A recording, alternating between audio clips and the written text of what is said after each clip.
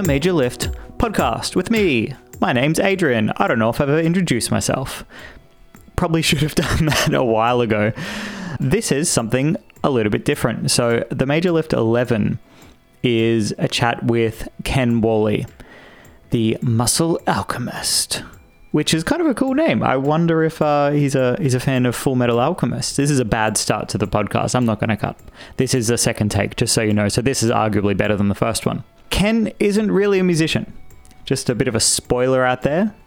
Ken is on here because he is I'm going to say he's our resident sports nutritionist and exercise scientist. I also love that he has such a passion in biomechanics. That's really what I find myself interested in when I'm wondering why I hurt so bad. I met Ken very briefly before starting my certification in personal training through Fit College. And he just had a massive amount to give in a conversation, a massive amount of information that he generously gives up all the time whenever I've got an inquiry for him. Inquiry, you vote. For the love of God, send me messages about that. So we're going to be getting into some more practical information. If you're about to go on tour, this is definitely for you. If you've done it a whole bunch and you're wondering why you feel like crap, probably also for you. And then after we finish that fun and friendly rant, we are going to go into the video component of this. This is definitely something I want to pursue more moving forwards into what this podcast does and the community that it's starting to build, which is really great.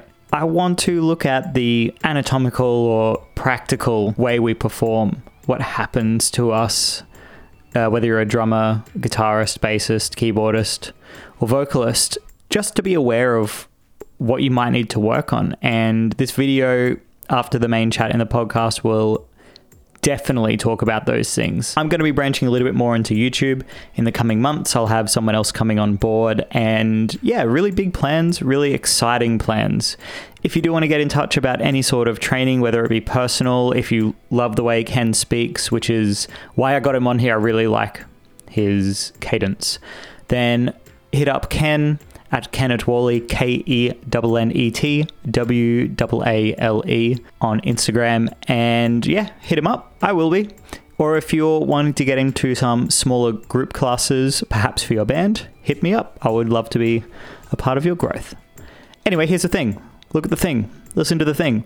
Don't sit down and listen to this. That's weird. Go for a walk. All right, enjoy this nasty plosive in 3, 2, 1. Ken Waale.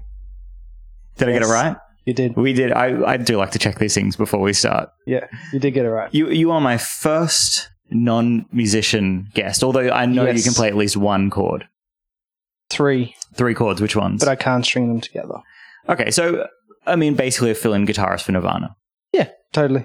Take it in a heartbeat. So that being your musical pedigree, yes. Why have I got you here? Well, you tell me. So you are my resident exercise scientist expert who's going to come school all my muso friends. There we go. All your muso friends. Tell me about your qualifications foremost. Well, start early on, I suppose. I grew up with a lot of asthma and allergies, and I nearly died a couple of times because of that as well. So, early on, fitness and health was always a big part of who I was and what I had to do literally to survive. A lot of people talk about, survival in the gym and survival of the fittest and so on and so forth. And it's actually true. Like, I literally had to swim and run and play football and do all these things just to stay alive. And I've always been really, really interested in nutrition and physique and, those aspects and just performance in general. And that led me into starting coaching when I was 16. That's 12 years now. Started coaching hockey, lots of friends and family early on, and then went to university, got a degree in exercise science and sports nutrition, and now I'm preparing to do my master's degree as well. So it's really survival of the weakest. Well, yeah, you can say that. Because, I mean, the fit people are already surviving. True. So you aren't a native to Australia, are you? No. I was born in Norway, up in the mountains, not too far from where all the other gingers are in Ireland and Scotland. I moved here when I was 18 or 19. So it's been a while. And the reason why I moved was, I think, a bit strange, but it's a story that goes back to when I was 6 years old. This is going to sound a bit fucking cliche, and I think everyone says this, but, you know, sometimes you feel different. But it's not like, oh, I'm different to my friends, or you guys like this, I like this. It's a sense of, you know, deep belonging. You know, you feel like there's just so much more to the world that you don't want to be locked in to one place. And I had that feeling early on. And I taught myself English at the age of 4. I've been bilingual since the age of 4. Spoke fluent German, you know, when I was 13 or 14 as well. So just linguistics and different languages has always been a big part of who I am and what I do. And I just love traveling. So early on...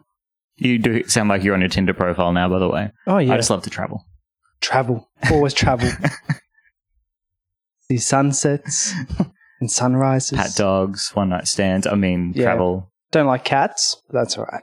That's fucking faux pas on this show. So you travelled pretty early then? Yeah. And my dad was a truck driver. So I was with Dad since I was 2 years of age in the truck. As often as I could. All around Europe, all around Scandinavia. Just traveling, just seeing the world, seeing different places, doing different things. And I remember this one particular meeting with my teacher and my mum in year 1 at school. And a couple of weeks prior to this meeting, we had this task in class where we didn't know how to write, we didn't know how to read, but we had to just scribble down this story. And it was just an imaginary story about something, which is whatever the fuck we wanted to. I just wrote down in scribbles, no one could fucking understand, and that I wanted to move to a country with palm trees and sunshine, and I just didn't feel like this was my place. And I was sitting on my teacher's lap. There's a beautiful old lady. She's still alive. And I told her this story, and she looked at me and said, oh, that's a bit weird. And a couple of weeks later in this meeting, her and Mum spoke first. I was waiting outside, and then they called me in. And she asked me, is there something you want to tell your Mum? So, no, what are you talking about? I'd forgotten about this. But she found it so peculiar that I actually said that. And I was so certain about it. So she asked me, well, what did you tell me in class when you told me this story? It's like, I just looked at Mum and I want to move. You know, like, I want to live somewhere else. And Mum looked at me and she just laughed. And I looked at her and our eyes met, my mum and I, and she just knew, you know, that was the moment. It's that boom, straight up.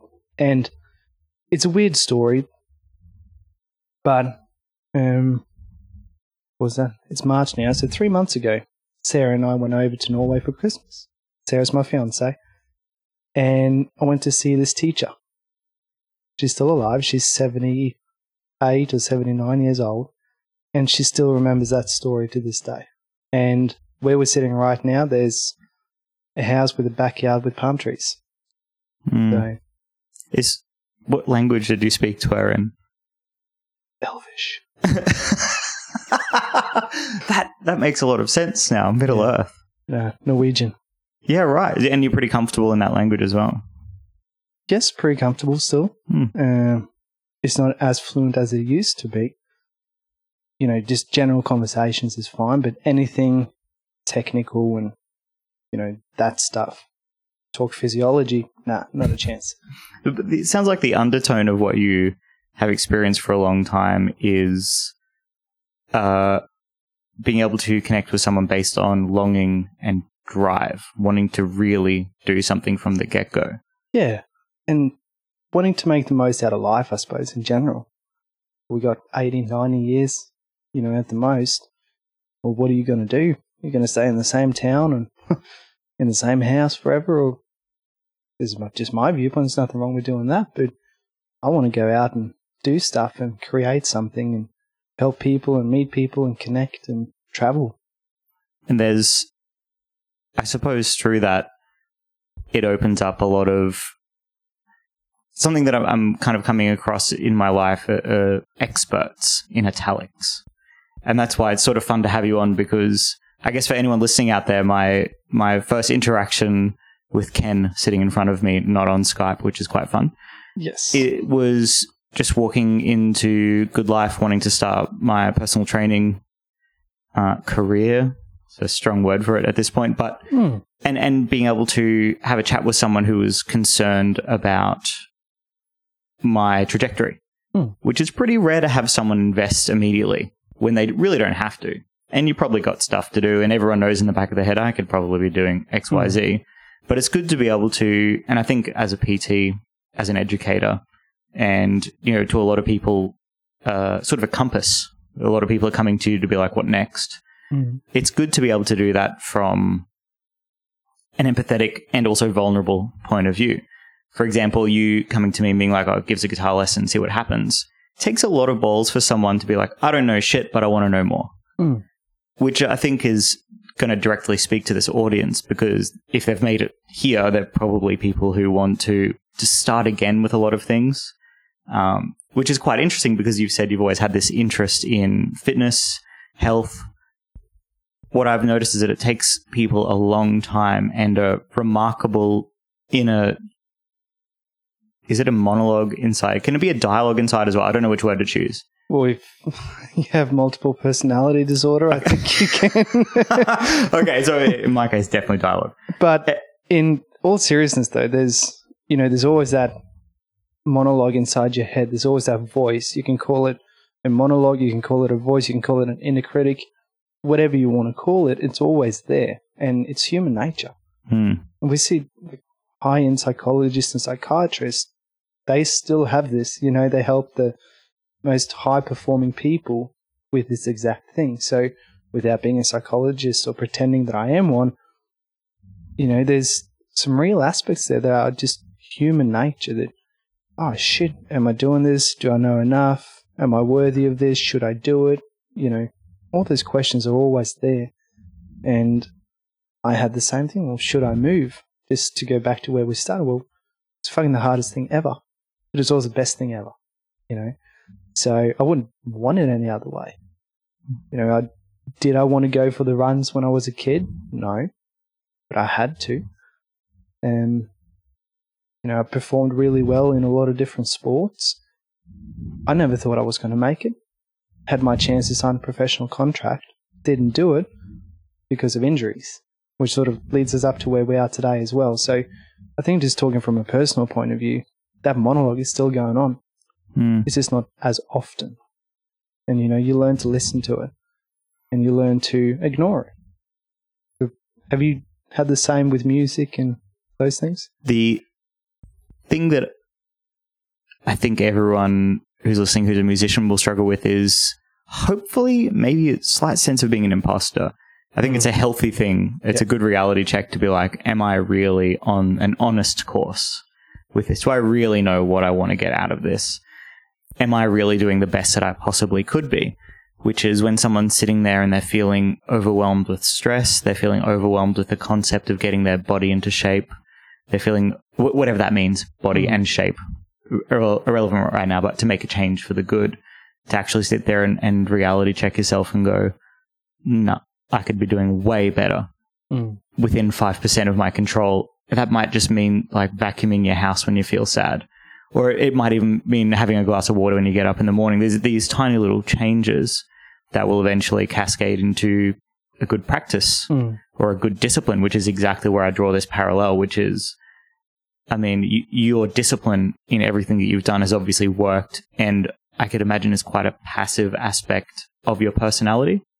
Yes, very conscientious, very organized, structured. If I feel like I'm not creating something of value every day, then I just want to fucking go play on the highway. And there's one not far from here too, so it's quite good. Yeah, you know, just to stroll down the street and off I go. So I guess we're done here. Tick. Podcast over. Yeah. So when it comes to let's get into the nitty-gritty of this, because this is for anyone listening out there, which is everyone in the world right now. 7 billion listeners. Everyone. It's even people not speaking English are getting something out of this. Just the tone of voice. They're just like, boy, these guys are really white. They're almost pink. Yeah, almost quite pink, actually. It comes in 2 shades, pink and red. That's okay. That's true. I'm going to make sure my computer's not turning off. Okay, we're good. We're safe. Whew. Let's give the listeners a bit of a crash course in how their body works, and then more specifically, how their body works when they aren't full of basic nutritional elements. And by that, I mean, if they spend a couple of days away eating whatever they can scrounge. Nutritional goodness. Let's go. All right. So it's quite interesting, actually. It's first and foremost, we have all these different systems inside your body. So I kind of liken that to an analogy on this podcast would be good to use is, different instruments. Not that I know the name of every single part of every single instrument, but let's say you have a drum kit. You need a lot of different kinds of drums and things like that to make this whole thing work and sound really good. That's my musical knowledge. Someone out there is just like, oh god, this started strong. This fucking retard. No, but you're right. But perhaps that could be like the cardiovascular system. Yeah, exactly right. Or it could be the whole body. A drum kit could be the whole body. You have the brain, which is the central nervous system. That kind of controls everything you do, other than, different reflexes and things like that. So if you've ever, just gone for a walk and all of a sudden you roll your ankle or you see a snake or something happens and you just jump, you don't control that. It just happens. You don't have to control your heart, which is a part of your cardiovascular system. Your heart is autonomous. It does its own thing. It just keeps beating. Even if you take the heart out of the body, as long as it has blood supply, it keeps pumping. So that to me is just fucking fascinating. That's metal. That's very, very metal. It's rad. It's fucking cool. And then attached to the heart, you have the lungs. So that makes up the cardiovascular system, and that pumps blood around your body. And in your blood, that's where all the oxygen and all the nutrients, the foods that you eat, they get broken down inside your gut. And then they travel into the bloodstream and they go to your muscles and your brain and things like that, so you can actually function. So if let's say that you've been on a tour and you're really fucking tired and all you want to eat is just chips and chocolate, then you get an initial boost of energy. What happens? Well, you eat it, it gets broken down, it goes into your bloodstream and you feel a bit better. So just as an example there that probably a lot of musicians can relate to is being on tour, eating something when they're really tired, then a tiny bit of energy comes. Well, this is actually what happens. Is it the best food choices? No, we'll get into that a bit later on. But, it is what it is. I eat chocolate, you eat chocolate, we all eat chocolate. It's not the worst thing, but it's not the best thing either. I had chocolate on the way here. What kind? Homemade. That's not real chocolate. From my sweet, sweet, delicious person. She made me a slice for this trip. Chocolate prepared. I had a Mars bar yesterday. That was delicious. You're off the chain. Oh, radical.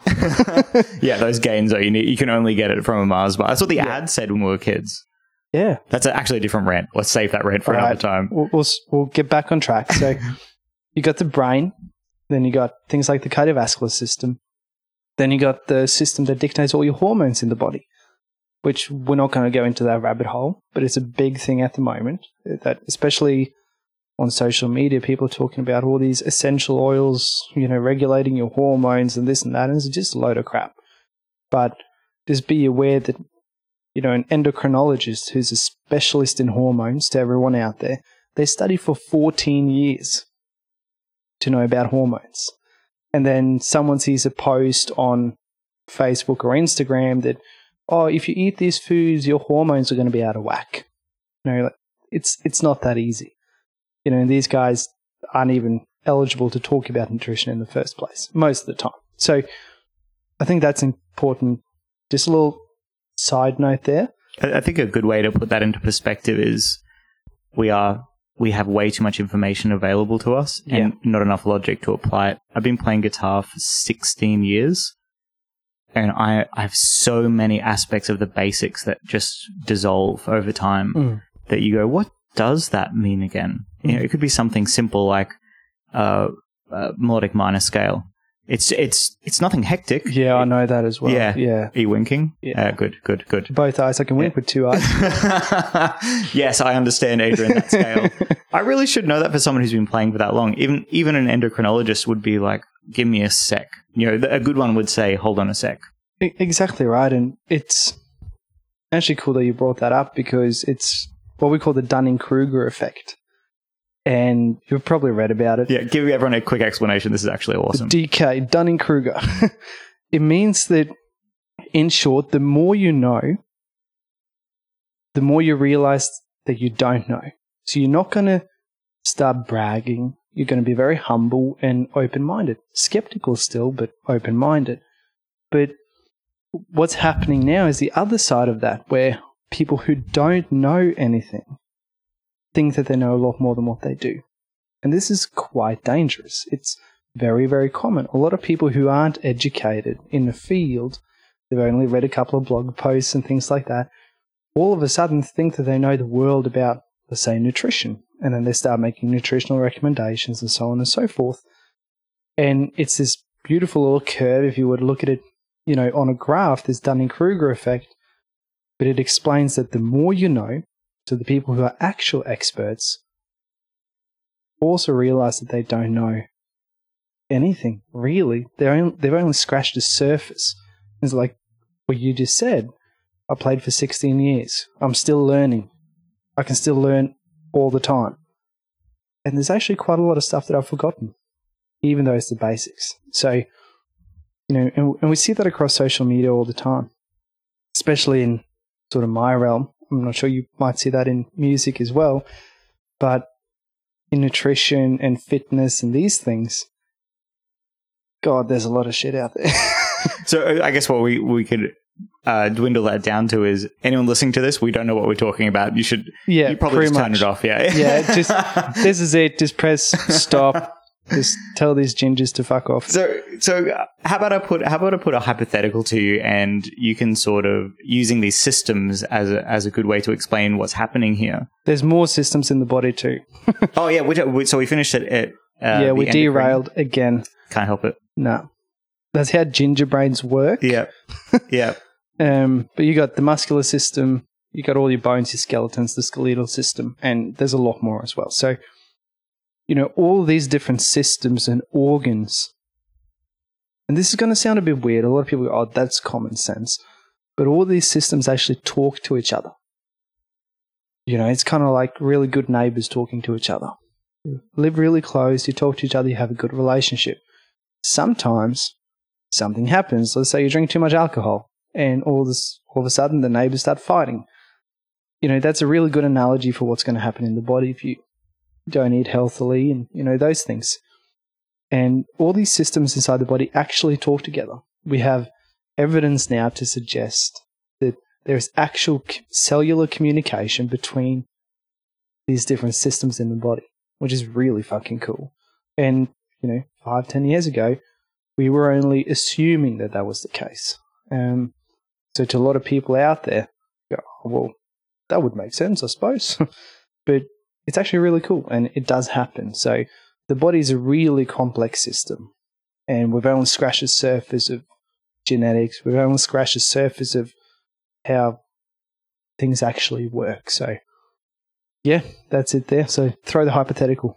So here's a hypothetical. We were going back to someone, say, we'll go small scale. So maybe you are doing an East Coast tour. So you've gone Sunshine Coast, Brisbane, Gold Coast, and maybe down to Port Macquarie or... Yep. So it's something you could do in 4 or 5 days. You spend, let's say, between 3 and 8 hours sitting still in a van. Mm. You only have a very small window to stop at service stations. I'm trying to put together an entire piece of all the things that could go wrong. You got to hold your piss all day most of the time. Do you pee in a bottle? I've never done that. But I have had a close friend have a very close encounter with the brown fairy in a van. But that's it does happen. And I can imagine. Yeah, it's not and it's people fart. And so you are unloading gear in awkward ways of awkward sizes. Mm-hmm. You are then standing for a long period of time. Your food that day consists of bread, sugar, 3 sugary drinks, and just grainy things. So what happens to the body after a couple of days of all the missing elements that I'm sure you're putting together? The easiest way to look at all things nutrition, all things that has to do with health and fitness. So let's say now we're talking nutrition, right? If we were to put this on an infographic or a presentation or whatever it was, or a whiteboard, we would literally write lots of things equals nutrition. Cool? And we would do the same with diabetes. Lots of things equals diabetes. Lots of things equals fitness or weight loss or whatever. Lots of things equals guitar playing. But it's so simplistic, but it's so true. And it's a very simplified thing to say, but it sets the premise for the fact that there's a hell of a lot of things going on. And we can't pinpoint each one of them, but we can look at a couple of things just generically speaking. So let's say that someone doesn't eat enough food to start with. So let's remove everything else. So we're not going to talk about quality of food or have any discussions around that. But let's say that, hang on, if your body doesn't get enough food to start with, what's going to happen? There's a lot of things that are going to happen. And we see this quite often, especially if you're on tours and things like that. And let's say that this particular person, that's a hypothetical, and doesn't drink a lot of alcohol. Because alcohol has a lot of calories in it, right? Lots of energy. So let's say that you start up north, you start driving, you've got to be on the van for 8 hours. You're already tired after playing a gig. You might not have slept very well. You're trying to get a bit of sleep on the bus, but you can't really sleep that well. You're tossing and turning, it's uncomfortable, the road's fucking bumpy, your head's going ding, ding, ding, ding against the window. You can't sleep that well. And then you start drifting off, but then you're restless. So you've got all these things happening. And what's going to happen if your body doesn't get enough nutrition and energy is it's actually going to have repercussions on how these systems in the body work together and how they talk together. I'll give you an example that's not related to music. So if you train female athletes, very predominant in female athletes, I'll give you an example of a triathlete that I used to coach, and I helped her with her nutrition. Tiny girl, fit as fuck.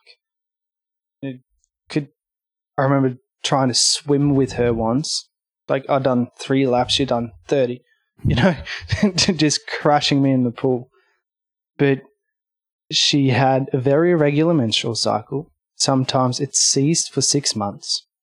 Her bone mineral density, which is how healthy your bones are, it was very low. And she was starting to lose muscle mass and all these things before I started working with her. So these are all symptoms of the fact that she's overtraining and under-eating.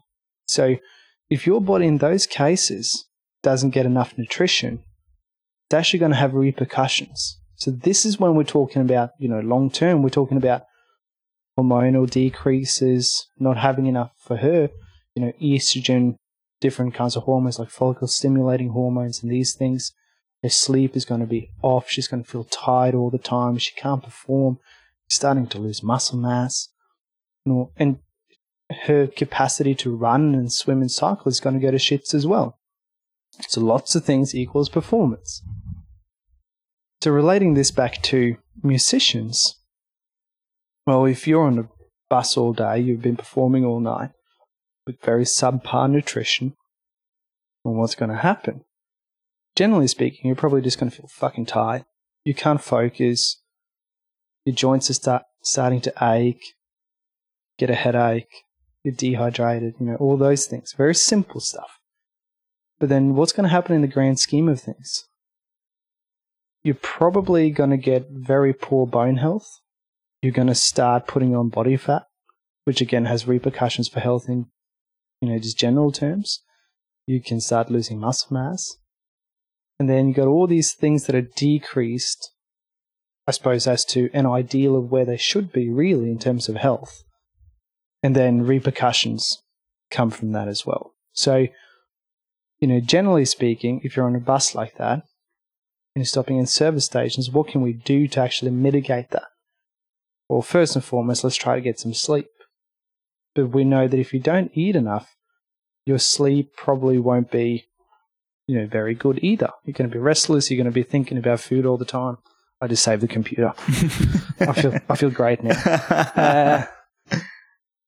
And all these things. So we need to get some food into this body. But are we going to choose chips and lollies and a couple of beers, or what are we going to choose? Well, if you go to a service station in this country, you're lucky enough that there's fruit there. They're mostly salads in most of these places. And there's water.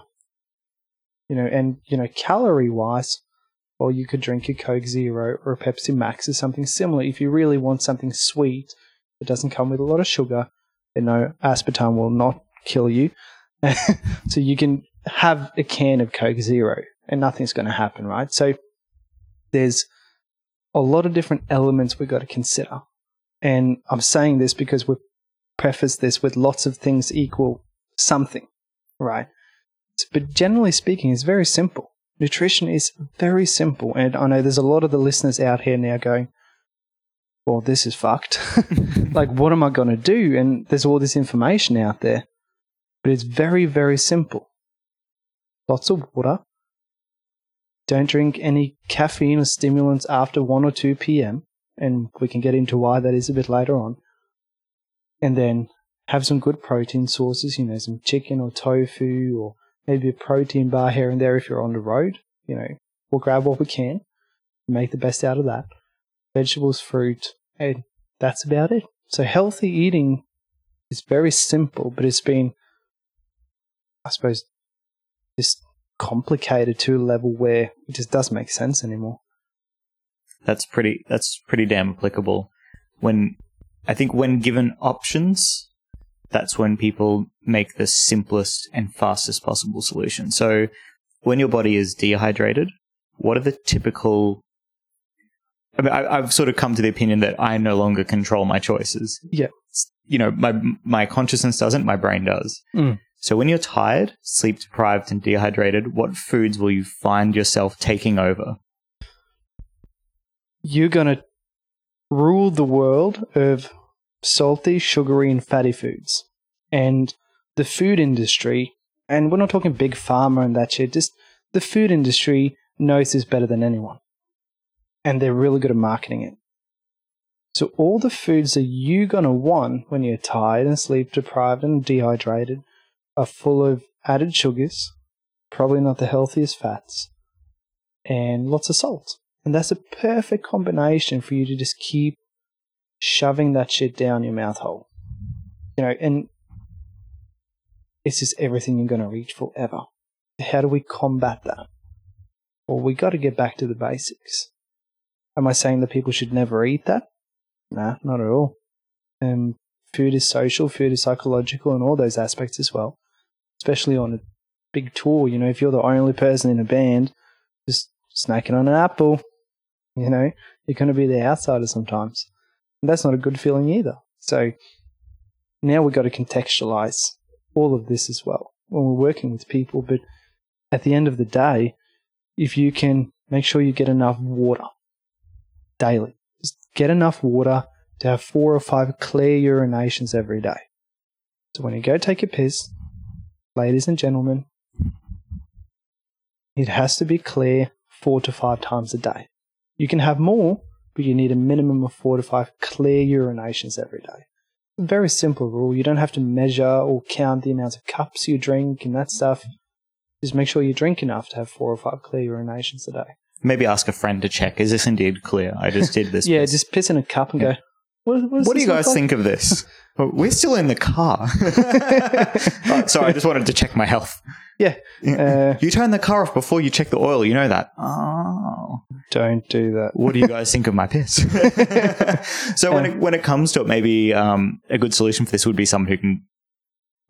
As you were saying that, I was thinking about being the person in my band that started off being the guy who packed my food prior to getting in the van, which is hard because you're going to look like a dickhead and it takes up space. But being an accountability partner for your mate, I think is quite empowering as well. If you buy yourself an apple, don't be a dick, buy your mate an apple. Exactly right. And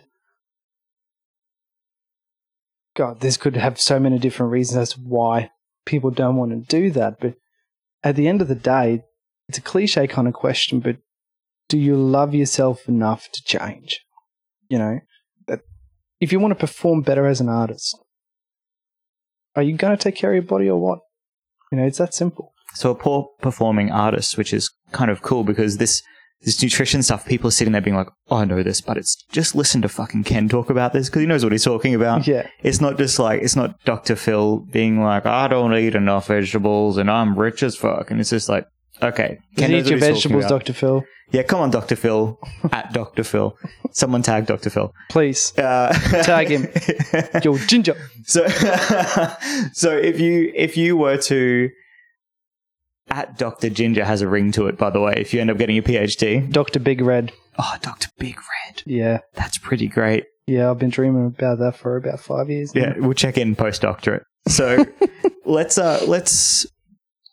talk about what performance means for a sec, because I know we can talk about nutrition forever, but basically 10% better nutrition throughout your day, 10% better hydration throughout your day. That's all you need. Is the difference between... And it's interesting you did talk about the caffeine as well, because people are going to...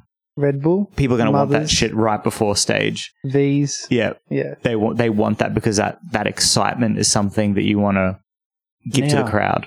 Before we go on to performance, I'm going to pose a question to all the listeners. You don't have to answer it, but you can think about it.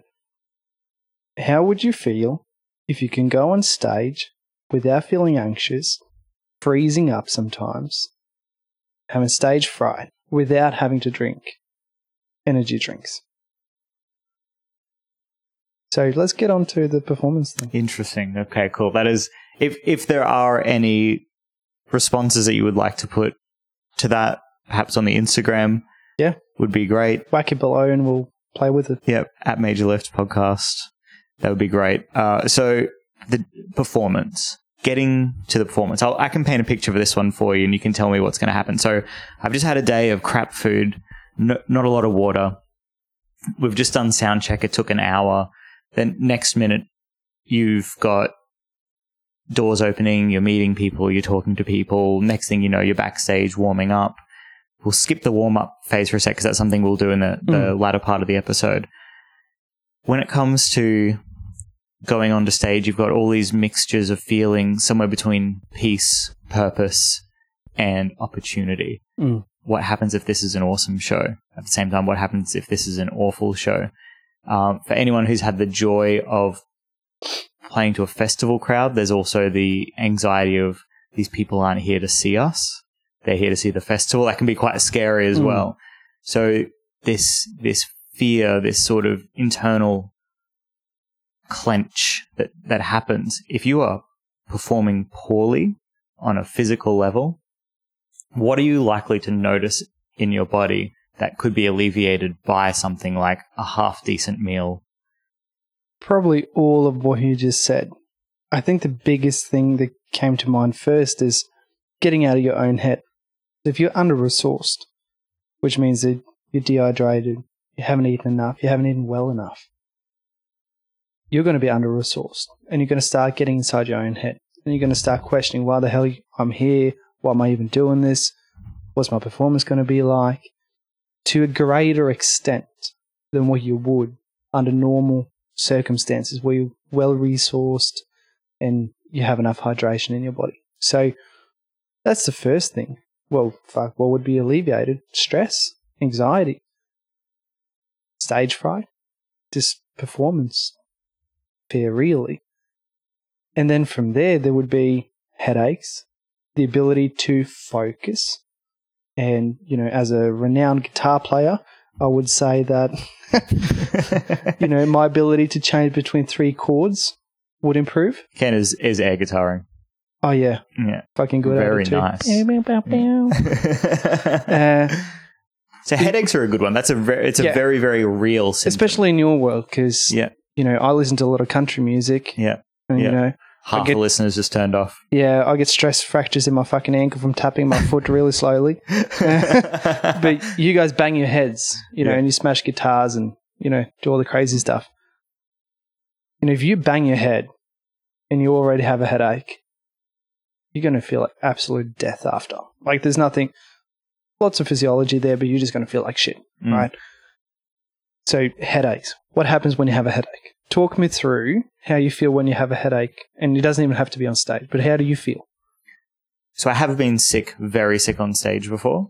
I have had a flu. I've definitely had stress headaches. Yeah. And I've felt it build in those coming hours towards the show as well, knowing full well.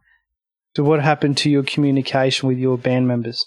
Absolutely off. I was way more irritable, which is awful when you're about to go conquer as a team, because it is not a solo effort, and that's really important. Unless for some reason you're a solo artist and it is a solo effort, in which case I take it all back. But yeah, the ability to communicate my positivity and optimism is removed. I can only seem to communicate my negativity through that, which I think brings down the group atmosphere. So at that time, what were you doing in the band? Were you playing guitar? Just, I get quiet and I close off. I just sit there and try to warm up. Emphasis on try. I wouldn't know how to make good decisions. All right, cool. So decision-making, communication. While you were warming up, what happened to your ability to focus and change chords and, you know, play riffs and things like that? The mindset gets taken away from the thing that you're really good at to the thing you're really bad at. And throughout that, you will become depressed and diminutive towards yourself. I can't play this well. You can play it really good. That's why you're there. Exactly right. That's why thousands of people are there to listen to you, right? Hopefully. Or 100 or maybe 2. Probably 2. It's kind of like a country bar in, you know, Missouri. the Norwegian country bar. 3 people. All inbreds. Shit. Guys, what are cowboys? So yeah, I cut off. I get really cut off. So then, when you guys did go on stage, how did you perform? I hide, which robs the audience of what they want from an act. It's not fair on someone when you hide the thing that they want to see. So what happened to your team members when you hide? That's a good question. We have very little interplay on stage. A quick anecdote for this is we'd just arrived in Dusseldorf to klar. To what a place. And I got to see 2 streets of it. It was a very in-out show. And that's what she said. Yeah, that's what she said. Yeah, et cetera, yeah. And it was packed. This venue was packed. There was no backstage, so I had to walk through the crowd to the stage. I was setting up cameras. I was really stressed. I already had a headache. I was coming off a cold. And the set started before I was ready. So I'm putting in my in-ears, which is kind of hard to do through long hair. You have to wrap it over your ear and around, but you've got to also flick your hair through it, because that's all you're going to be doing for the next 90 minutes anyway. I kicked a wine glass in a girl's face. Solid. By accident, because I was like, oh, why is this on the stage? And just didn't even think that maybe there's a wine glass in the venue, not a plastic one, because whatever reasons, Dusseldorf. And it's Germany, man. Yeah, they just need to glass someone. And, you know, the drummer signaled early because I wasn't clear enough with my communication, because I wasn't thinking. I was so distracted. It was awful. And it took me so long to turn around to Josh and say, that was my fault. I should have been ready earlier. And he said it was his fault. And it took us 90 minutes of passive communication to say sorry and move on. It can be quite hard to squash down things like ego. You start thinking things are all about you. You become quite neurotic, right? Neurotic, yeah, that's a great word for it, yeah. And that shit happens to anyone. Too much coffee before the show for me as well. Yeah, it does. And that's why you should limit things like energy drinks and, you know, those things. And I got a big fucking bias against that. I'm very aware of that.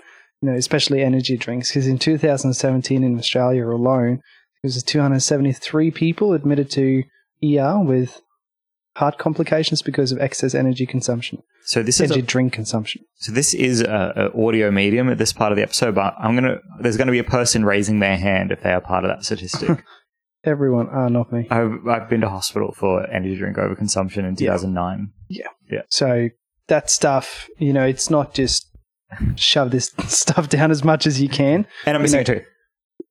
Well, there you go. Yeah. It can have complications. Yeah. So, but what you just took us through there in terms of... I'm just going to have some coffee. Yeah, same. Hang on. We did brew some delicious coffee, though. Tepid. But anyway, what you took us through just there... Fuck, we derailed so much. This is great. Anyway, we have not had too much coffee. Let's just say that. And we are not on our way to the ER in an ambulance. This is not recorded in the back of an ambulance. Okay, what happens? Tell me what's happening in my body hole. So what's happening in your body hole that can come across very interesting. What's going on here is that you're dehydrated first and foremost. It's probably the first thing that's happened. But like we said earlier, you're under-resourced. So your body kind of goes into a bit of a, I'm just going to survive mode. Cool.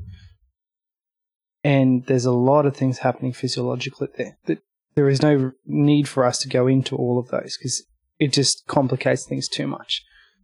But what if you had throughout the day, you would have had maybe 2 extra bottles of water. You would have made sure to take 5 minutes out to just breathe before you went through the crowd and start setting up your cameras and things. We should come back to breathing in a sec, but yeah. Yeah. And all of a sudden, you wouldn't have that crazy sympathetic drive and being in a flustered mode and all these things. And you would have been able to communicate. You would have saved yourself and your band member 90 minutes. You would have avoided kicking a glass of wine in someone's face. And you would have felt a lot better about yourself. So, and that's just from dehydration alone, and there is just so much you can get into just from dehydration. And we know that, what do they say about a 3 to 4% decrease in dehydration, which is nothing, decreases your overall ability to perform with, is it tenfold? It's massive. So, and that's in athletic performance, but we can carry that over to any performance really. Mm. So, yeah, that's dehydration in a nutshell, man. So, yeah, we haven't even touched the idea of all the things that could go wrong. But breathing is something that you brought that up, and that's something that we take for granted. What does it mean to breathe, and what happens in your body with a single breath of air? Why is it so important for us to breathe? All right, so first and foremost, is one of those things that we don't have to think about. Remember what we said at the very start? Some systems in the body we don't have to think about using. Imagine that, having to think about every breath you take. That's a good song. I was trying not to say it, but yeah. Great song. Great podcast to say that as well. Yeah. Pop culture references. We're on it, yeah. And country. But he's just shitting himself over here laughing. But, so what happens when you breathe? So every time you breathe air in, it goes into your lungs. And there's blood passing through your lungs. And that's been sent from your heart. And in the lungs, that's where the oxygen goes into the blood. And that's where the carbon dioxide goes out of the blood. And we breathe that out through our nose and our mouth. When we exhale, so you breathe out carbon dioxide. So when the oxygen enters your blood in the lungs, it goes back to your heart. And then your heart pushes that out to the rest of your body. Then when all that oxygen has been used by your muscles and so on and so forth, it goes back to your heart, back into your lungs, and then the whole cycle repeats. So this is literally how you get oxygen, and later on, when you eat food and stuff, nutrients into the bloodstream, and therefore it goes out so you can actually function. That's the nutshell of that. So if you're very sedentary, which means that you don't do fuck all physical activity, really, then you're going to have a decreased capacity to make this happen really well. If you look at people who are really good at running, personally, I suck at running. I like running, but I'm not very good at it. I'm sure you might be the same since you're laughing. But, if we're not really good at that, then we're not going to have a really good ability to get a lot of oxygen into the lungs and pushed out into the bloodstream and to our brain as well, which is really important to stay focused and clear. And then, repeat that cycle all the time. So for someone who's a musician who sits down a lot of the time, and we're not even talking, being on stage for 3 hours, but if you're just sitting down all day, every day, your body's capacity to get oxygen into the body, push carbon dioxide out, is going to go down. That's going to mean that you have less endurance to even just go for a walk or things like having sex or playing on stage or whatever it might be. It's going to have major health consequences long term. So if you're on stage, you have poor endurance, you're not going to be able to focus. You're going to be tired.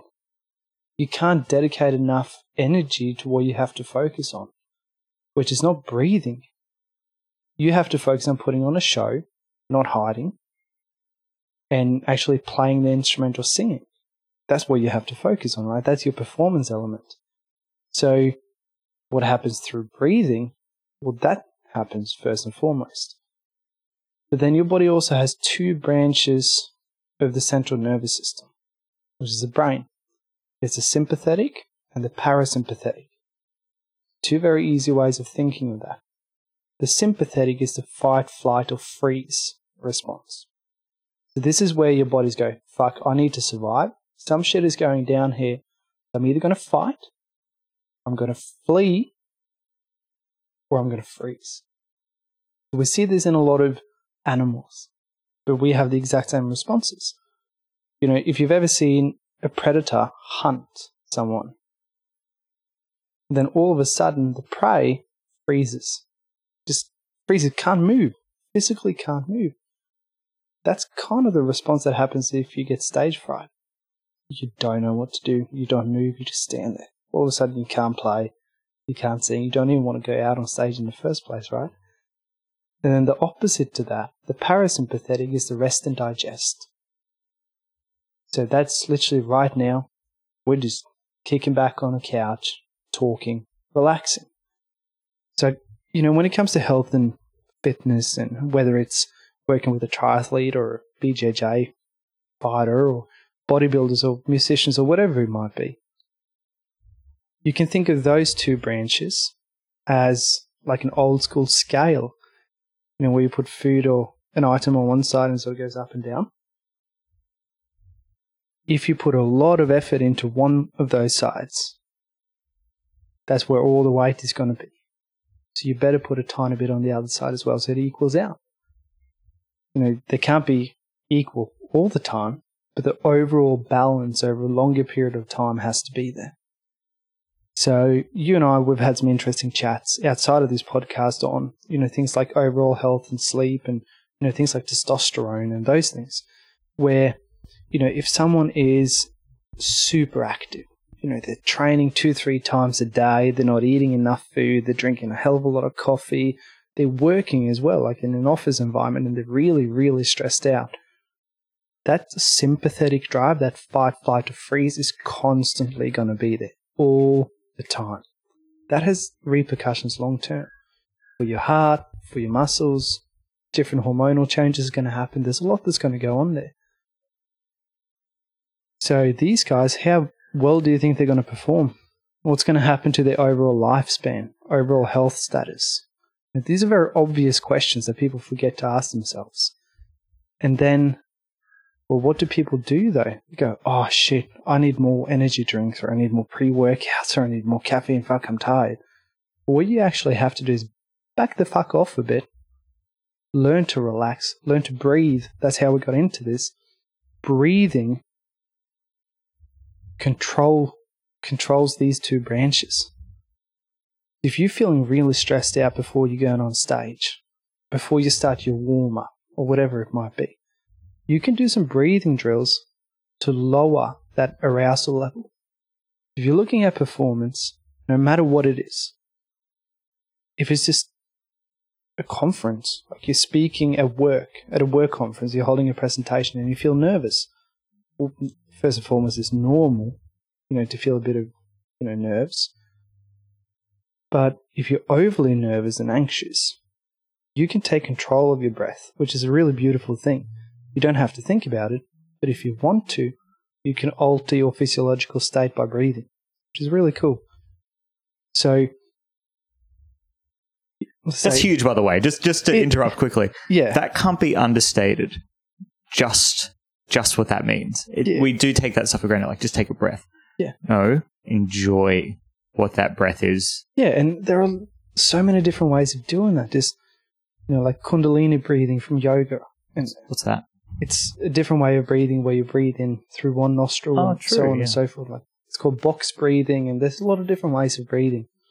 I've got a mate who does fuck off breathing. Yeah. He breathes in deeply and then breathes out and says fuck off. Yeah, I like that. Fuck off. Just for a bit of a change of pace from like the holistic breathing. Just breathe some fuck off.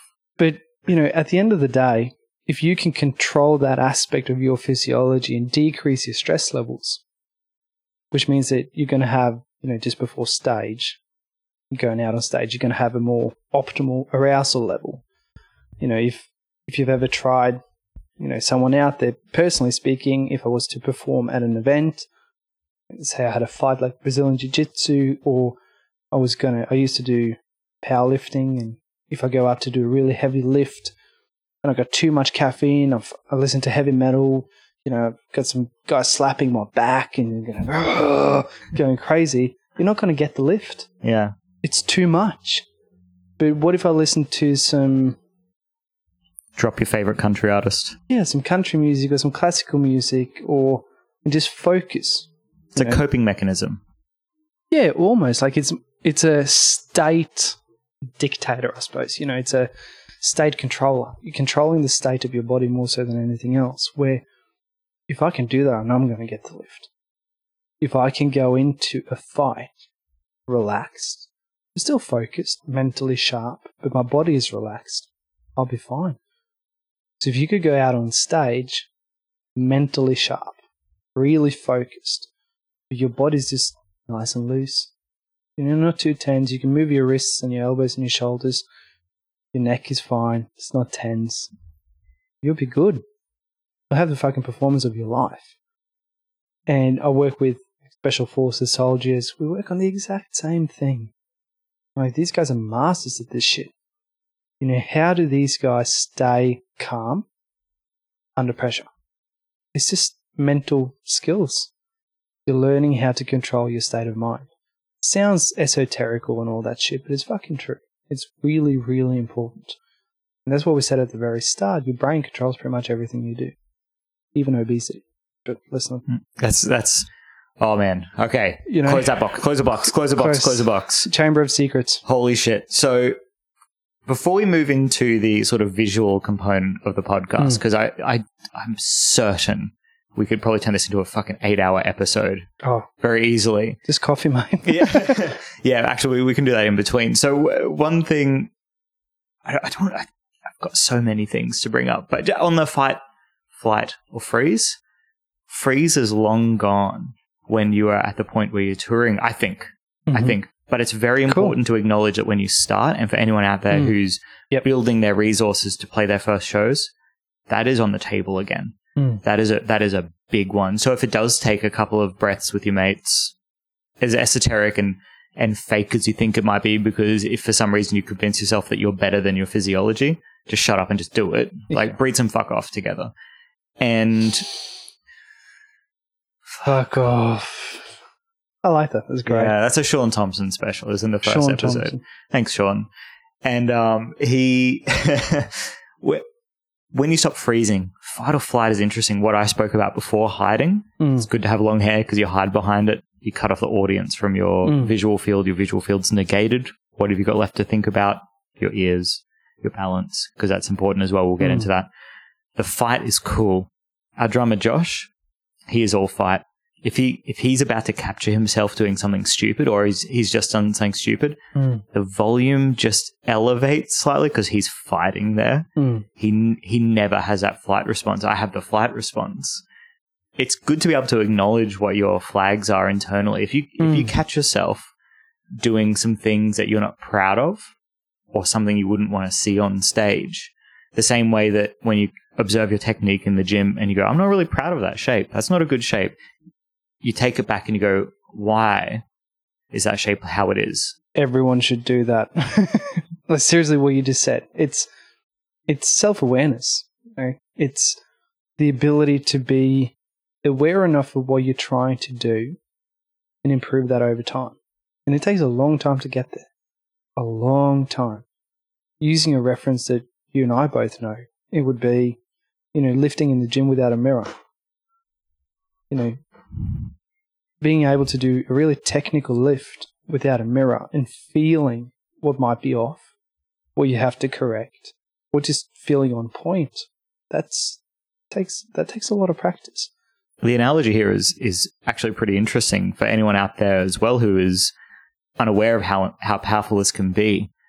Because I've been working behind the camera doing so many music videos for bands, I have the opportunity, and you'll see the footage that I get to play with every day, to really hone in on what someone's doing with their body over and over and over. And you've done that in uni as well, right? Yeah, exactly right. So when it comes down to choosing between watching a dumb video on YouTube after the show or trying to just track down some footage of you guys playing, you're not an egotistical dickhead to do this. Look at your playing and go, am I proud to do this? My buddy Rob Brenz from Hadel Moore, he's a death metal drummer and he's also a freaking genius drummer. He can do both. I'm not saying they're exclusive from each other. Maybe I am. I don't know what I'm trying to say here. But he would, after the show, obsessively check his drum solo because it was his indicator of how well he was flowing, which I'm sure is huge to you, especially if you've done fighting. That flow state negates the opportunity to fight, flight, or freeze. Yeah, and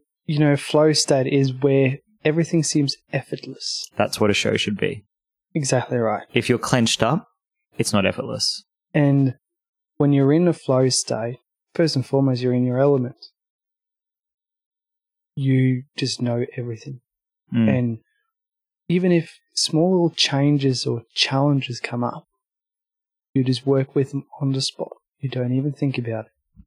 And, I don't know if this would happen, correct me if I'm wrong, but let's say that you're playing on stage and you're playing guitar, and if you're like me, you would trip, or you would start stumbling or something like that, but you just go with it. It doesn't affect your performance. Turn into a sexy dance.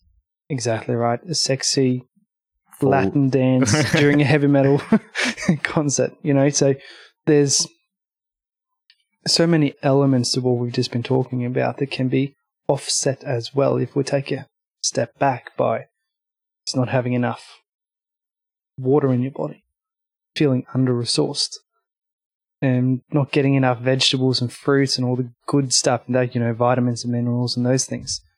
And hey, if we get really specific into nutrition on, show days, it's really important to have the right food to get enough energy for your body to perform really well. And you want to touch on that stuff? I really do. I was going to be like, let's save it. No. What do you got? All right, cool. Let's do it. So to take a step back, earlier we said lots of things equal nutrition. Cool? In order to understand what those lots of things are, we have to understand a couple of components of our bodies. And they're called energy systems. And this is how your body literally produces energy. So for you guys on stage, it would be, honestly, two primary ways of creating energy. And that's what we call the oxidation of carbohydrates and oxidation of fats. Cool? So when you're on stage, you're often going for hours on end, right? So you're going to get a lot out of watching these videos because it's an interesting combination of these, yeah. It really is. So during those hours of performance, let's say 2 hours, we're just going to set up. Let's go one. Okay, cool. Yeah. All right, 1 to 2 hours where, there's intermittent bursts of more aggressive, behavior as well. Yeah. Not fighting, but, aggressive behavior with instruments and headbanging and stomping and those things. So that alone has another energy requirement than playing, let's say, maybe a song that lasts for 8 minutes. if that ever happens, Oh, yes. There's someone laughing right now, just being like, and some. And 14 minutes. Yeah. There's very, very different energy requirements. So if we look at that, we actually have to optimize your body's ability to utilize both carbohydrates and fats as a fuel source. Cool? This is fucking important stuff, because if you don't fuel your body the right way, with the right types of fats in your diet and the right types of carbohydrates in your diet, then you're going to struggle. And this goes hand in hand with what we said about having enough energy as well in your body to be healthy, but also to perform really well. So, in short, getting enough carbohydrates like potatoes, rice, fruits, vegetables, and so on, and healthy fats like avocados, olive oil, maybe some nuts and seeds and those things, are going to be critical for someone to optimize their performance. Just indirectly, what you just mentioned, if you are about to go on tour and you have to submit your rider, so what is backstage, can you say those things again? Because people need to have these foods backstage. Yeah. So what were they again? So if you can, this probably won't be backstage, but if we'll go specifically backstage, fruits and vegetables, that's key. Have the fruit and the vegetables cut up. Not a whole apple. Have that shit cut up for you, because you're more likely to go and eat more of it. Have a wide variety of fruits. Anything from pawpaw to banana and apples and oranges. Anything you can get a hand on, really, to be honest. Vegetables as well. Easily snackable vegetables. Don't eat fucking kale. Just like, no. That tastes like shit. And if someone walks in on you doing that, they're going to be like, we're cancelling the show. This is wrong. Out. Yeah. But things like cucumbers, carrots, and those things where you can just cut it up and eat it. Celery, if you like celery. I didn't mean either. But someone out there is just like, potato chips. That is not a vegetable. It's got potato. There's someone doing it right now. Yeah, and now they're just like, oh, shit. That doesn't count, all right? And then nuts and seeds of all kinds. Try not to get them roasted with, salt and those things. Just have them as is. Unsalted, unroasted if possible. And then, things like olive oil. So many health benefits to this super simple, healthy food source that you can get anywhere you are, even if you're out on tour, So those are things that I would have backstage with low calorie, artificially sweetened soft drinks. People are going, artificially sweetened. Well, you can actually have some of it without that causing any repercussions. Just chill the fuck out. Just fucking chill. And, like Pepsi Max, Coke Zero, Sprite Zero, those things. So satiate your sweetness through just something more intermediary, like a liquid, as opposed to just exactly lollies. Right. At the very fucking least, like 10% different. And it doesn't have all the added sugars to it, and it doesn't come with a bucket load of calories. Yeah. So, you're kind of killing a couple of birds with one stone. Have lots of water there, sparkling water, with a bit of lime or something like that in it. In Europe, sparkling water is sort of the default for some reason. Yeah. I don't know why you guys did that. You're accountable for the entire... Yeah, that's me. That's on me. Yeah. Fucking Italians. Yeah. Oh, Italia. My one Italian listener is just like, I'm going to stab this motherfucker. Yeah.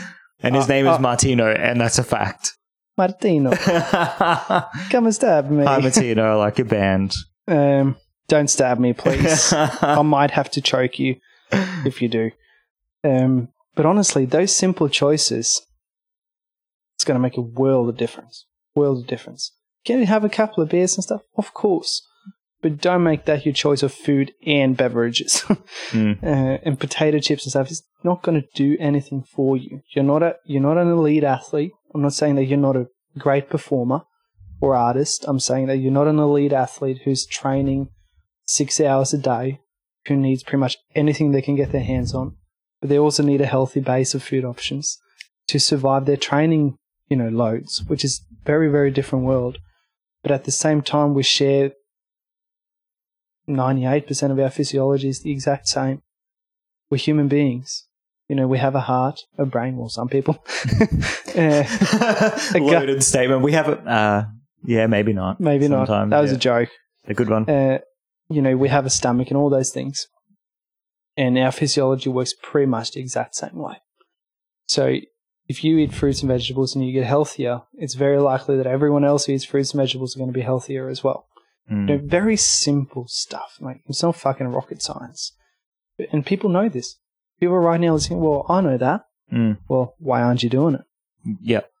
Yeah, that's exactly where I've felt this scene and this particular community really changing gears a little bit.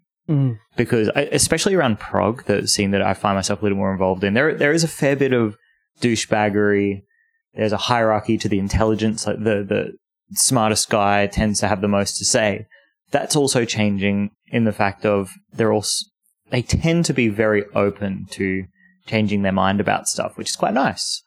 And I definitely can see that some of the most high-achieving musicians in this particular genre, not exclusive to, are built to perform and entertain through that, not the other way around. They're not building themselves to entertain, like be a loose unit who's drunk when they get on stage and hope their performance is good. It's the other way around. And it's so cool to be able to say, what if I just entertained by performing with higher quality? And as you're saying, not elite athletes, because we don't break any records like that. There are no records to be broken. The metric for a good performance is a little bit more ambiguous. Exactly right. And that's kind of fun to acknowledge, because if there was a world record for the best gig, that'd be fucking ridiculous. There are athletic musicians.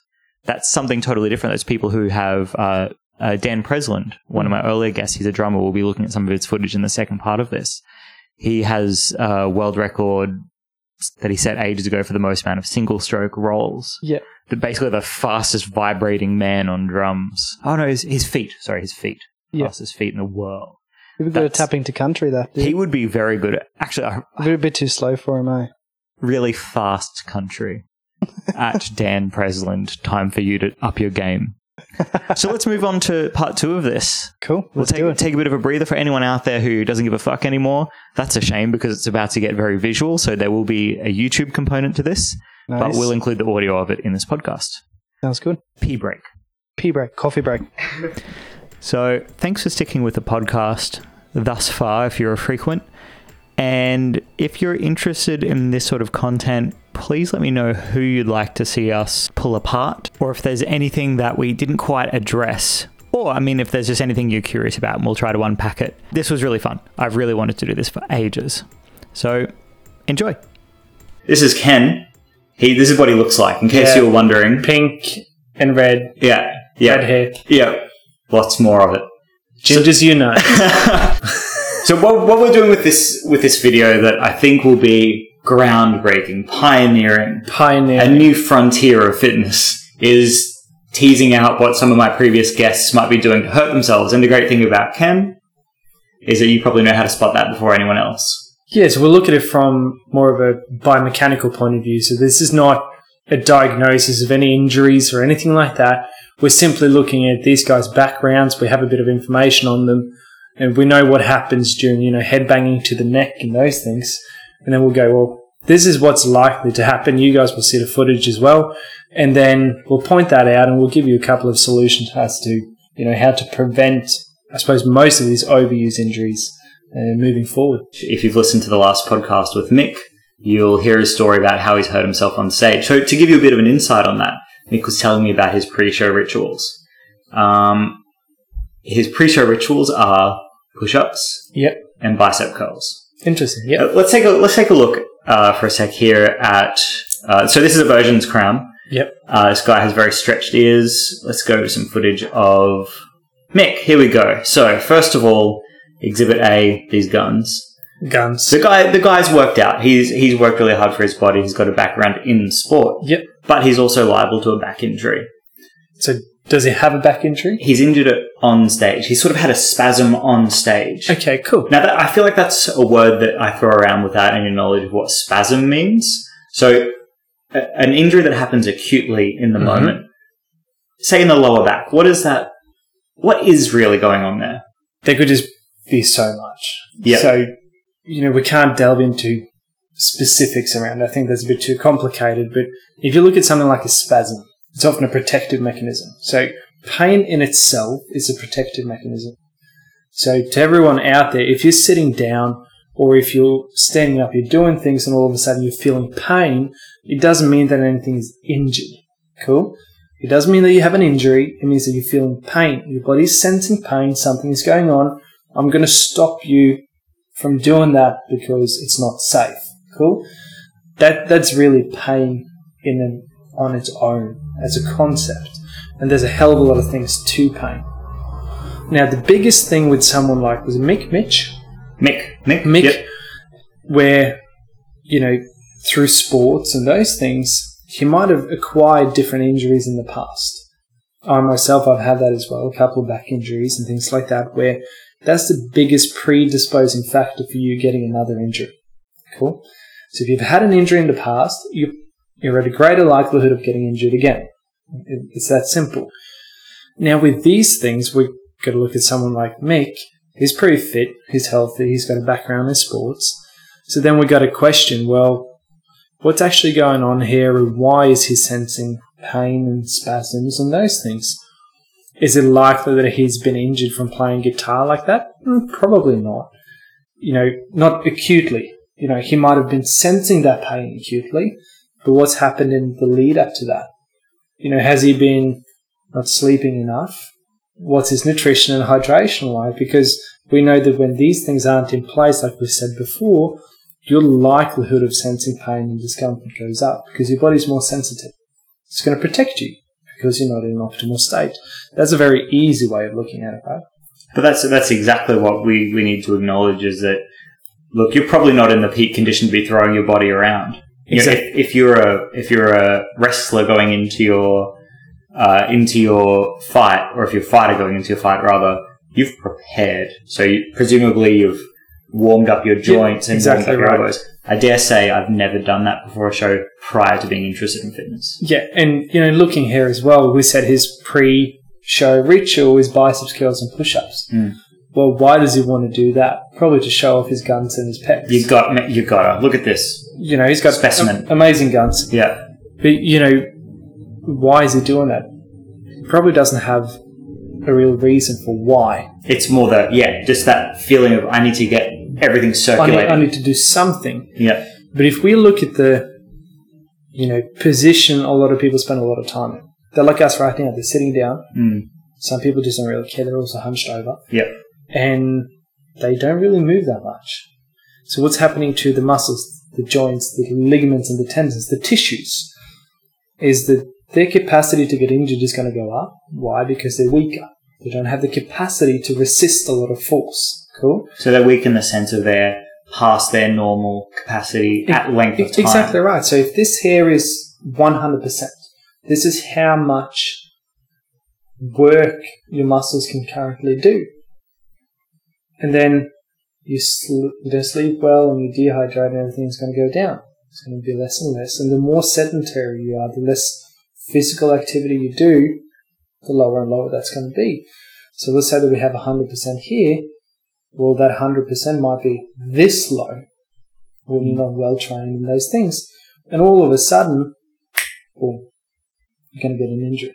Why? Because you've constantly been nagging around that 100% bracket all the time, that line. You're almost exceeding it all the time. Not because you're doing so much crazy stuff. You're not pulling a 300 kilo deadlift every day, but your body doesn't have the capacity to resist what you're currently doing. And this is where, if you do a bit of mobility work, you get stronger, you sleep better, all of a sudden that's going to rise. And all of a sudden there's more space between your ability to get injured and what you're currently doing. And it's going to go up and up and up. And all of a sudden you can do more and more and more without getting injured. That's the easiest way of looking at it. So that's great. So what would happen with Mick is that as someone who functions here and his body expects him to be here, I'm going to shorten my situation here. Yeah, T-Rex That's arms. my mobility. That's great. Oh, shit. So if he's working out at home and he's looking after himself and his body expects this, and then he's on tour and he's suddenly here, but his body is expecting this. Yep. Even if he does that because he's not working out, but he's playing a show, which we'll look at his technique in a second, you're just saying that this here is just puts you straight away at a disadvantage. Big time. Yeah. And that goes acutely and chronically speaking. And that's an overall health status, like we've said before. So let's look at some techniques. Cool. So I'm just going to scroll to some footage of Mick playing some stuff. We'll try to find something where he's moving quite a lot. These guys play some really aggressive music, so there are definitely moments of... I could probably put this as power movements. Yep. And in a fitness sense, it actually sounds sort of hilarious because there is a genre of metal called power metal, which is about dragons and stuff. And you can only, play it wearing kilts. What I'm seeing and what I wanted to run by you is this idea of one leg out to the side. Yep. So we can call this the dominant leg, right? That's the one that's probably got all the weight on it. What muscles can you see that are stuck isometrically, which means basically just stuck in a position while loaded? His legs aren't really doing that much work. He needs to be in a position where he's nice and balanced, and he needs to be able to find a position where he can almost rest the guitar and the weight towards that side where he's playing the chords and stuff, so that he can actually be moving at the same time. Cool? So you get more of his body moving in that one movement. Exactly right. More is less. Exactly right. Less is more. But try to headbang standing still with the rest of your body. It doesn't work that way. How am I going? Yeah, really fucking good. You're going to have to get momentum into your headbang. Yeah. So you have to be in a really nice and stable position with your legs. If we call this position, start position? Yep, start position. Middle, end? Yeah, so you're kind of in a bit of a split position, really. So one leg is out, one leg is back. Cool. On the front leg, there's always going to be more quads involved than anything else. Cool. The quads are the muscles on the front of your thigh. On your back leg, it's going to be a lot of your glutes firing to be able to hold your hip in that position. Now, what we're actually noticing, and you see it in some of the other guys as well, when you're headbanging, you're actually thrusting your hips and your torso forward quite a lot. And then literally you finish with your head, right? That's the movement that's occurring. It's not just fucking head up and down all the time. So what we're looking there from a movement point of view is a hinge movement. It's a deadlift movement, which means that you're moving your hips and your torso at the same time. In a headbang, we're just finishing off with the neck. We can really see this here. So the hinge has happened, head follows through. And then back again. And then back again. And there's just a little bit of a jolt in between. If you made a headbang like that look like a deadlift, it would look really boring because it's too stiff, right? So you need a bit of loosey-goosey kind of effort, and you got long hair as well, so it sort of adds to the element of, I suppose, waves or whatever you want to call it, right? Yeah. I mean, it's cool to hear your perspective on this because it's such a foreign thing to the rest of the world who are just like, why are you doing that? If you look at it that way, that's a very easy thing to prevent injuries from. Very, very easy thing. So if someone is experiencing a lot of neck issues because of headbanging, and like vocalists as well, they also use a lot of their muscles in their neck to sing, so to protrude their voice. So they're also going to experience more fatigue through the neck. So if they're headbanging as well, that's going to be even worse, just from a fatigue management point of view. So all you got to do when it comes to any muscle, whether it's fucking your lungs or your muscles, you got to make them stronger. It's that simple. Does it mean that they have to deadlift 300 kilo? No. But their quads and their glutes and their back muscles, they have to be strong enough to not fatigue over the course of that hour or that performance or however long that is, right? So we can tailor all that stuff to it, but bringing it back to the basics. Cool, now we've broken down a movement. Cool, that movement from a fitness point of view, let's say that we would coach Mick, well, we would do some deadlift variations, some hinge variations that would target those specific muscles, and we would actually do a lot of neck endurance work, just laying on your back, learning how to lift your neck off the floor and rotate, as an example. That stuff is really, really hard for your neck. We don't want to load your neck up a lot, but we want to improve the endurance of it. It's very, very simple. If you play guitar or drums, you're in a flex position somehow with your arms, right? So you either flex forward, cool, we've got to reverse that, we've got to get you upright. So you can still play here, but I don't want you to spend every single hour and minute of the day in this position. We've got to reverse that. So if we make you stronger this way, you can stay in this position for longer. Cool? We don't want to change the way you play because that's how you've optimized your instrument, right? But if we go, cool, I'm going to make you stronger here, you can stay in this position for longer without pain. See, this is groundbreaking. No one ever talks about this stuff. There's not like the guitar lessons followed by head-banging injury prevention courses. That never happens. Can we patent that? Yeah. Everyone, this is trademarked, all right? Trademarked. But then you look at his arms as well. Mick is a perfect example. He's got big guns. He wants to put on a show and show these off. Yeah. Sun's out, guns out, right? So he does biceps curls. So he does this before the show to pump up his arms. Well, from an elbow point of view and wrist point of view, drummers as well, listen up. Is that a good thing to do? Probably not, because he's going to spend the next hour or so in that position using a lot of your biceps muscles. So if all you do is this, well, you're going to put more load on that joint and that muscle instead of possibly doing it the other way. So you work on your triceps muscles and those things in order to reverse the load. So if I keep putting a hell of a lot of load in this same position over time before I play, or if I'm a drummer, all of a sudden that elbow, that forearm, that wrist is going to experience a hell of a lot more pressure than what it has to. One performance? Probably not going to make a big difference. 10 years down the track, I guarantee it's going to make a big difference. Let's move on to number 2, which is Dan Presland. Dan. So Dan is a ginger. Well, there you go. Well, in his drumming style, he's very efficient. Mm-hmm. One thing that I remember filming Dan and asking him about this was whenever he plays anything really fast, he does this. Yep.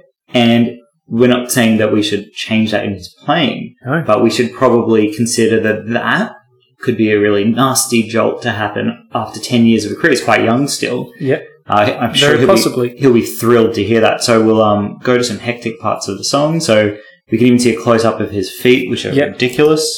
Just very fast. Very fast, yeah. There aren't many people faster than Dan. Yeah. So let's have a look at this nice side angle here. So once again, Dan the Gun Show Presland.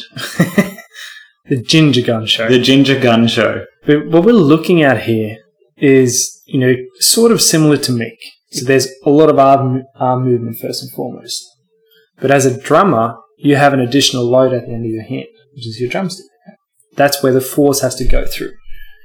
And if we watch that in the wrist movement here, exactly there is just a final follow-on. So it's kind of like a punch without being a punch. So mechanically speaking, cool? Yeah. Don't punch like that. But if you punch, if you're a boxer, whatever it is, the force is generated through your hip and then up through your shoulder and then impact. So because the hip is negated here, what does that mean? Well, that means that your shoulder's going to take more of the load. But that's the nature of drumming. That's the nature of the beast. So additionally here in drumming, there's a lot of shoulder complications. If Dan wants to get better at drumming, and I'm not saying better technically. Shots fired. But being able to drum for longer with more force, more power, more fine-tuning and precision, then we got to look at making sure that his shoulders aren't fatiguing, that his wrists can handle this. Because if all of a sudden he's doing something really forceful that we just looked at earlier, all of a sudden more and more force is going through that wrist. The wrist is a very, very tiny joint. Very tiny. And all the muscles in your forearm that control the fingers, they cross the wrist. So the tendon goes straight across here. That can cause a lot of inflammation. You'll probably experience that just even on, especially your left hand, where there's a lot of tenderness sometimes. That's simply due to the overuse of those muscles over time. They're fatigued. They can't, resist the force. So what do we have to do? For someone like a drummer, there could be a lot of grip exercises. Literally just making them stronger so you can grip your drumsticks for longer. Making sure that that's in a position where your shoulders aren't fatiguing. So what's going on with his shoulders here? Because what I'm picking up on is as he goes to hit. Yeah. Can you see that slight elevation? Yeah, but that's normal. That's normal? Okay. Try now. Yep. Do this. Drums. Doesn't work. Yeah. I don't know how to play drums, but that's an automatic lift. In fact, we would probably improve the strength of his straps to be able to do that movement more efficiently and then deliver that force out. What's common to think is that, he's here, so we have to bring him down here. But what happens if you can press down here all the time, you're actually going to put a lot of force through here. Because it's constantly stretched. It's constantly lengthened and stretched. So we probably want to improve his strength up here more than anything else. So that he can actually lift with less force and deliver that. Cool. And especially because the coordination involved in this means it has to be quite passive. Exactly. He should never concentrate on this. No. So, it could be seated shrug variations, different biceps curl variations, a lot of just endurance work, just general strength and mobility in his upper back is going to be very beneficial. Getting him out of a seated position is important. Perfect. Because he practices hours a day, I would assume. A quick anecdote about Dan, which you'll love this. As far as disciplined people goes, I stayed at his house before shooting some drum videos and got up at 6. It was freezing cold in Melbourne. I'm sitting up against the sunny glass door, just drinking my coffee sadly, and Dan just sprightly pops up and goes outside and he sits underneath his awning in the sun. He's just left a little slit so he can sit in the sun in the mornings, and he puts his coffee on his practice pad. Hey man, how's it going? And he's already on it. He's already warming up. And that's amazing. He would take this to heart. I know he's going to watch this and he's going to be like, what do you got for me? So what we've got for you is get out of that position. Literally spend time strengthening your hip muscles, your lower back muscles. Cardiovascularly, endurance activities are really important. You don't necessarily have to run and things like that. But swimming, walking. Very cool. Getting out of that position. So the long term, we're simply just going, cool, we're not going to spend all day, every day in this position, but we're not going to take away time from your practice because that's your craft. Yep. Right? But we got to make sure that we make you stronger, more durable in that position so that you can do this stuff even more effortlessly from just a strength and an endurance point of view, not from skill point of view. This is Ryan Van Puderoyen. He is Canadian. Yep. As fuck, as you can tell by his Dutchish name.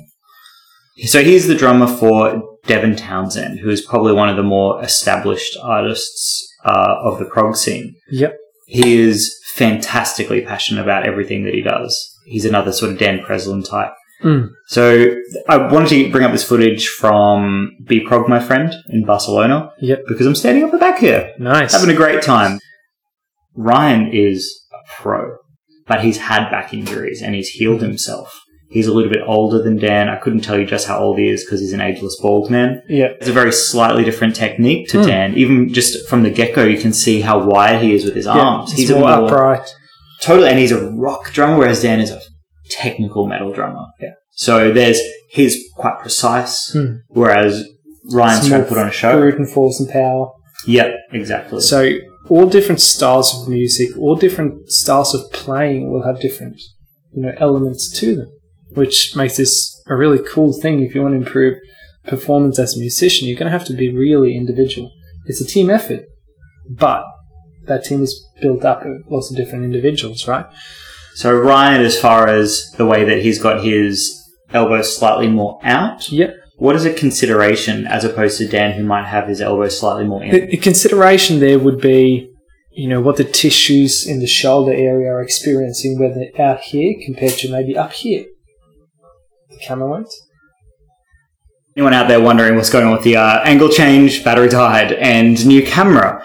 Arguably better one.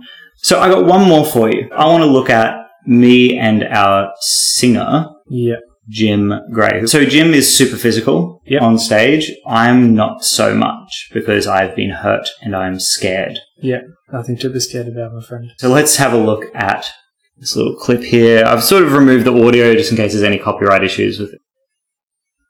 Yeah, it's very physical. Like yours is very similar to Mick earlier. There is some movement, there's head banging, there's all the movements we went through earlier. But at the end of the day, I think guitar is probably more the easier part of a band to work with, in the sense that if you get stronger and more durable in the reverse position, and you take care of your overall health, and you make sure to, just control the loads of different joints, such as your wrist and your shoulder and those things, it's an easy thing to prevent long term. But then again, you can't prevent every injury, right? That's impossible. If you trip and face plant, then you're going to injure your face. So unilateral is should be a massive consideration. So just focusing on the left side or the right side and then swapping over. And getting strong overall, both arms, both legs at the same time, and then also incorporating, both sides singularly is also important. A complete training program should probably consider both of those anyway. Yeah. Jim goes home with a lot of problems. Yeah. He gets hurt pretty bad. So we're seeing a big jump that's got absolutely no technique. No. Lands on one foot. Then he doesn't know how to land, and then he stumbles and loses balance, and then he catches himself. He's in a headbang. It looks awesome, and it's easy to deconstruct like this, but that's a recipe for disaster, right? Yeah. So what you see here is his landing mechanics and jumping mechanics, and they're shit. Sorry, but they're not very good. Yeah. And it is what it is. He hasn't learned how to jump or land, which means that, at the end of the day, we've got to work on those mechanics. Well, how do we do that? Well, we take it a step back and we learn how to squat first, because that's how you jump. And then you get good at controlling that on one leg. And then long term, when a person has the ability to create force and has control throughout that movement, cool, we can look at landing mechanics. But jumping and landing, that's very advanced stuff. It's not something you would incorporate and try practicing at home. These things are really, really advanced to do, and they're really complex. So when you see beginners do like box jumps in the gym and stuff, stop that shit immediately. That shit is reserved for high-level athletes only. So, you can do it in a performance, but how can we prevent those injuries from happening? Because if he's landing on one leg and he's constantly going home with issues, it's likely that we've got to look at something. Everyone say thanks to Ken. Thank you. Fucking do it. Say thanks. Ken, where can we find you on Instagram? Instagram is just my full name, Kennet Waale, and also The Muscle Alchemist. If you think this might interest one of your mates, or if you want to share this with anyone in your band, do it, because I really want to share this information with everyone. It's important stuff. You guys did it. Well done, everyone. We all did it. I did the thing. You did the thing. We all did the thing. If you want to find out more stuff about the things, I'm sticking with that. Feel free to hit up the Major Lift podcast on Instagram, or you can hit me up personally at Adrian Golby, the Major Lift on Instagram as well. Also at Kennet Waale on Instagram and at The Muscle Alchemist. Please throw us your social currencies, or else we will no longer survive in this world. All right, I'm late. I gotta go. Bye.